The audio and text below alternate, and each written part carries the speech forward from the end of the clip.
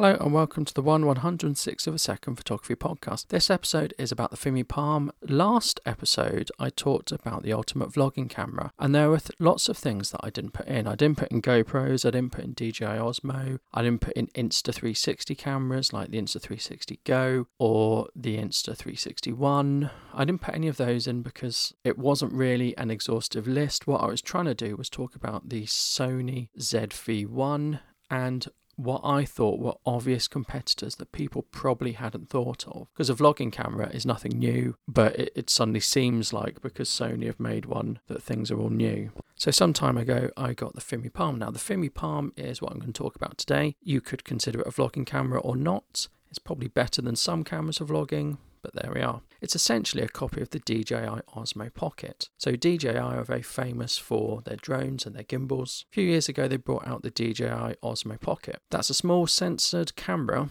on a gimbal, and I suppose it looks like a bit of an eye. It fits in your pocket, has a very nice integrated case, and you can walk around and film and talk and vlog maybe, or produce films, and you should get smooth footage. When you walk, you often get some bobbing up and down. To get rid of that, you really need like a fourth stabilization, a fourth axis. You can mount your gimbal on a spring. Even on sort of professional gimbals, you would still get that bobbing. So you still get that on the Fimi Palm and the DJI Osmo, etc. Now, go forward a few years later from the DJI Osmo Pocket, and Fimi Palm has been launched by Xiaomi. It's a blatant copy. It's an exact copy. Snopper have launched a copy and Phaetech have launched a copy. So the Fimi Palm is a copy, and it's so much cheaper. Where the DJI Osmo comes with a nice case, the Fimi Palm has a bit of plastic just to protect the camera gimbal. But in some ways it's better. So I paid £150 for my Fimi Palm. It records in 4K up to 30 frames per second, and you can do slow-mo on it, but the slow-mo is not very good. What's really good, apart from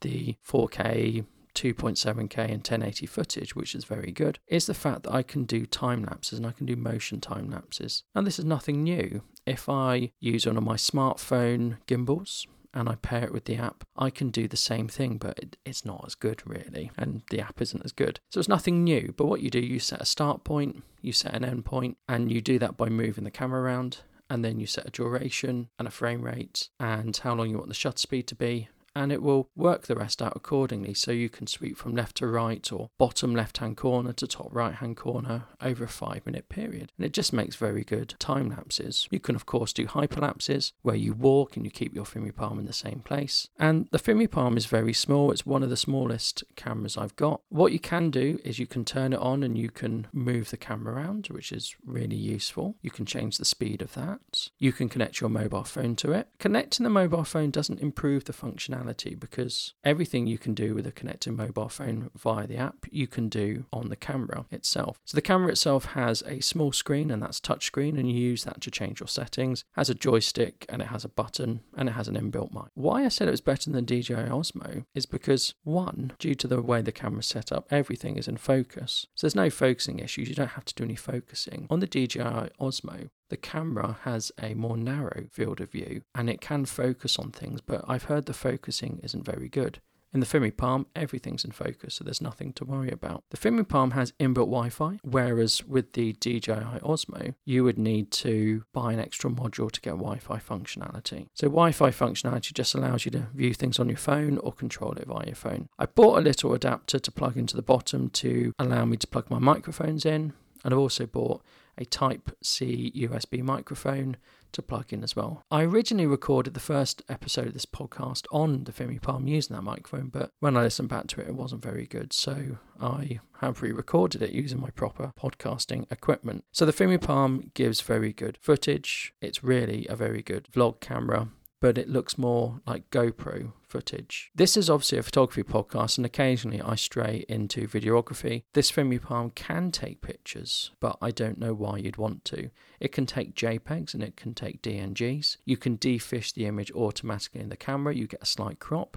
That's for photos and videos. And you can have two settings of wide or ultra wide. But again, I don't understand why anyone would use this for photography when you could use your smartphone or a dedicated camera. Yes, this records still images in DNG, which effectively is the same as RAW, and that's nice, but it's 12 megapixels. It's not going to be anyway as good as a camera or a smartphone. You can set the ISO and you can set the shutter speed, but you can't change the aperture. The aperture is fixed. Because the aperture is fixed, I think to record at 1/50th of a second when you're in 25 or 24 frames per second, you'd need some ND filters. Now, again, with this being second to the market behind the DJI Osmo, I think you can use DJI Osmo ND filters and circularizing, polarizing filters. They just clip on the front magnetically. I've not tried any of those, but I know I don't have to wait for a special Fimi Palm one. I can just use the DJI Osmo ones. I would have to check that they work with the Fimi Palm, but that's that. So all in all, it's a really good